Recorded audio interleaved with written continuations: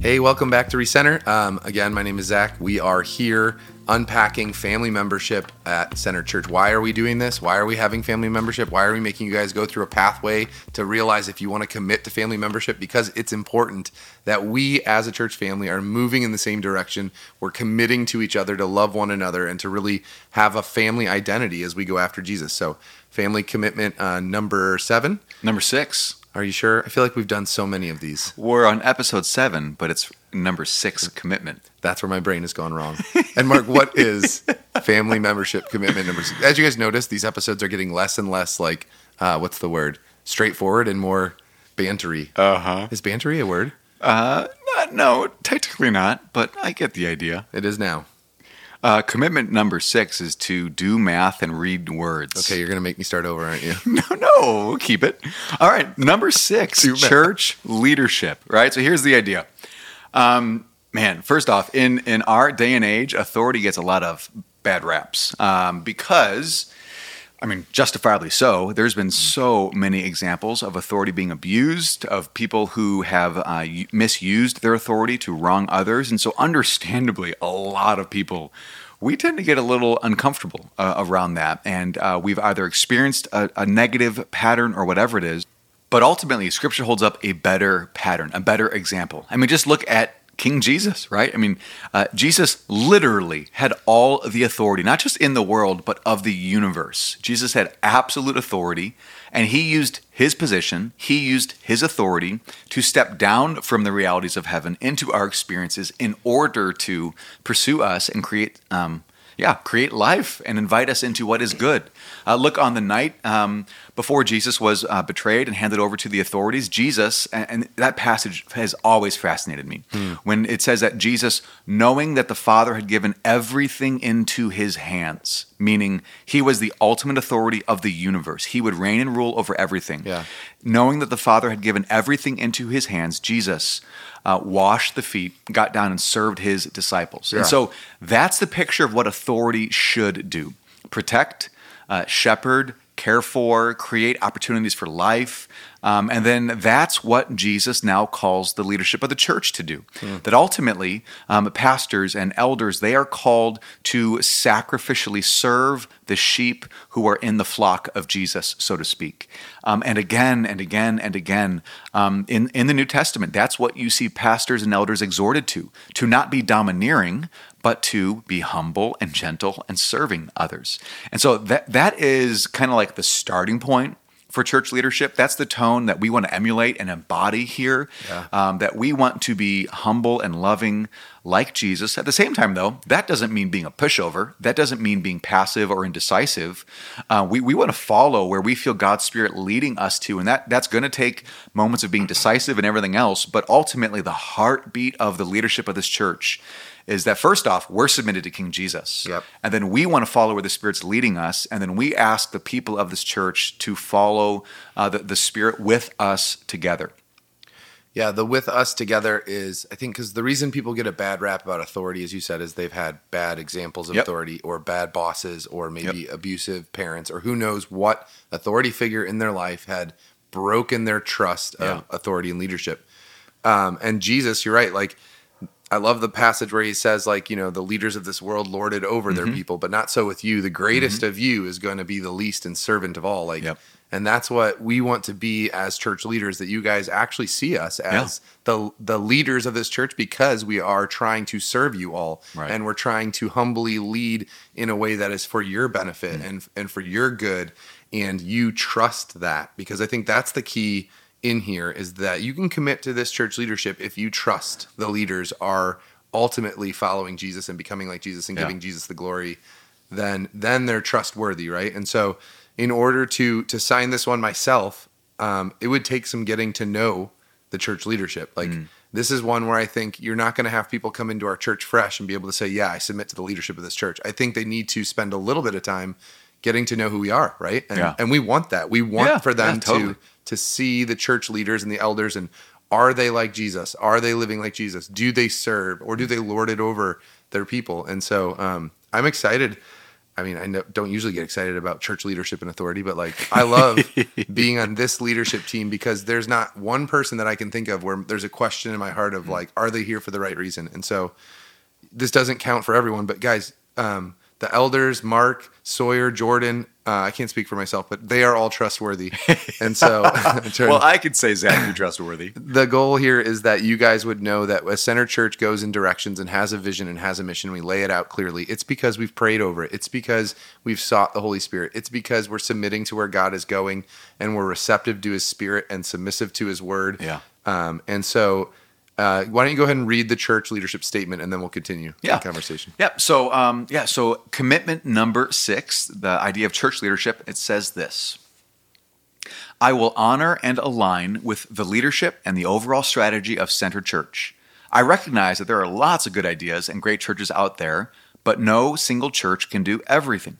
I will help Center Church pursue the unique vision that the elders discern God's leading us to. So that first sentence there is, I will honor and align with the leadership and the overall strategy of Center Church. That's a recognition that as a church, we've got to have a plan to do what we feel God's leading us to. We can't do everything, right? There has to be a strategy, which means necessarily we're doing this and not 10 other things that we could do. Technically, right? And so there's a limited number of resources, there's a limited number of leaders, there's a limited amount of time. We can't do everything.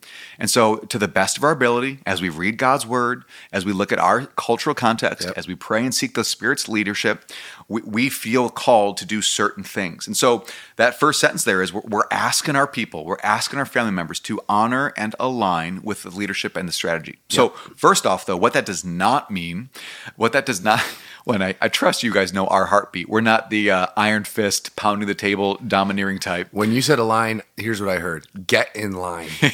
Is that what you meant? That is not what we meant, no. Yeah. So this does not mean don't ask questions. Right. This does not mean don't disagree. This does not mean express concerns. Don't bring ideas. We want your ideas. We want to hear those things.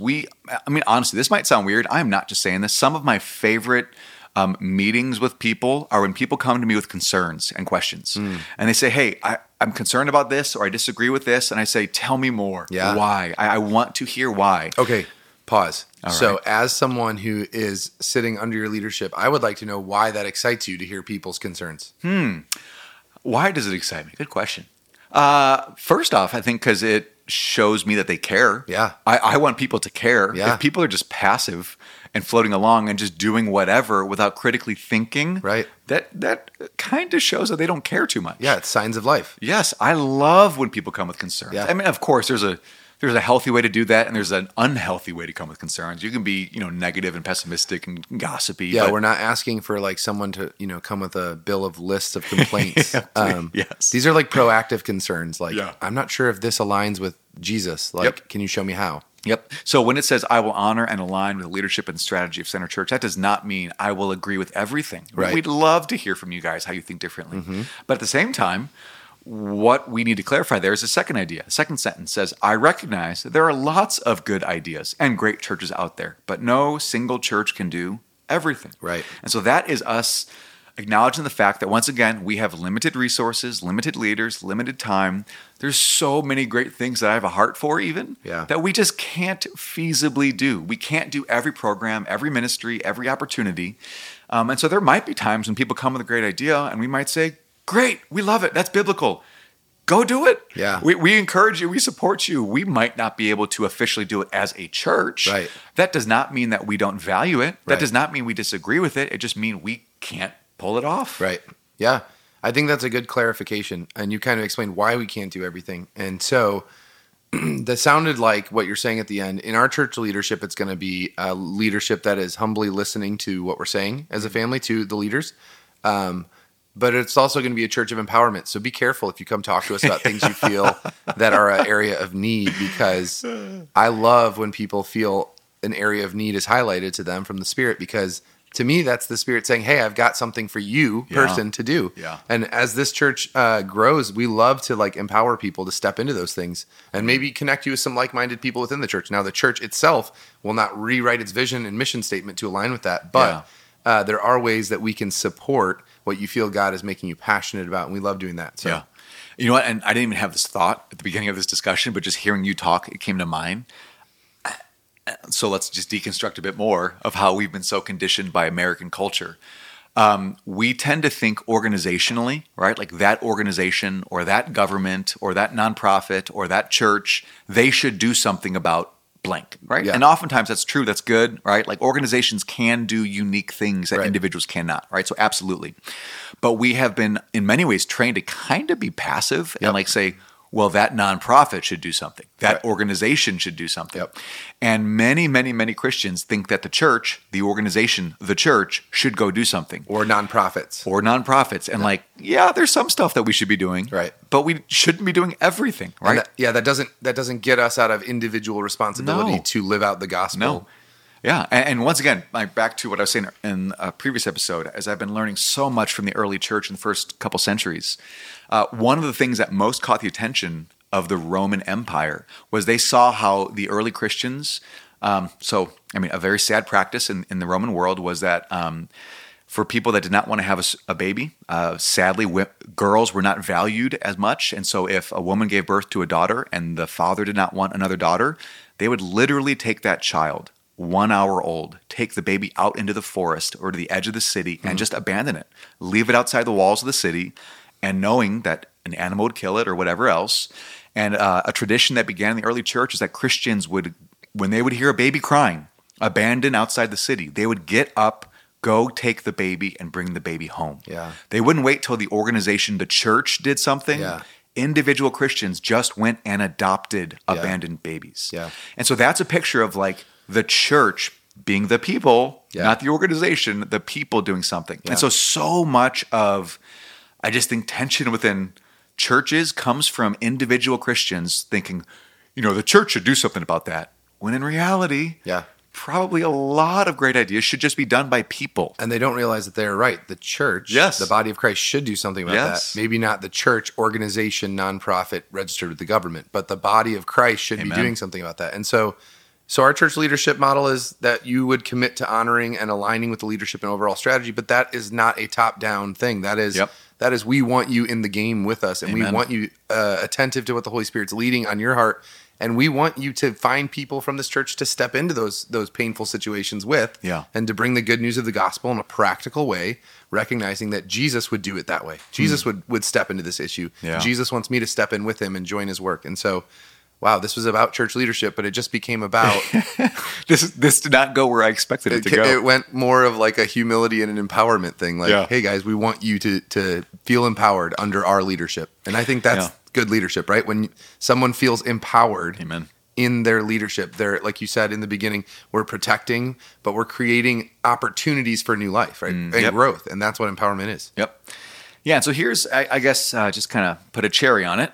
Some parting thoughts for me. I guess what I'll ask of our people is that, honestly, I want to ask you to pray for us. Pray for the staff. Pray for the elders.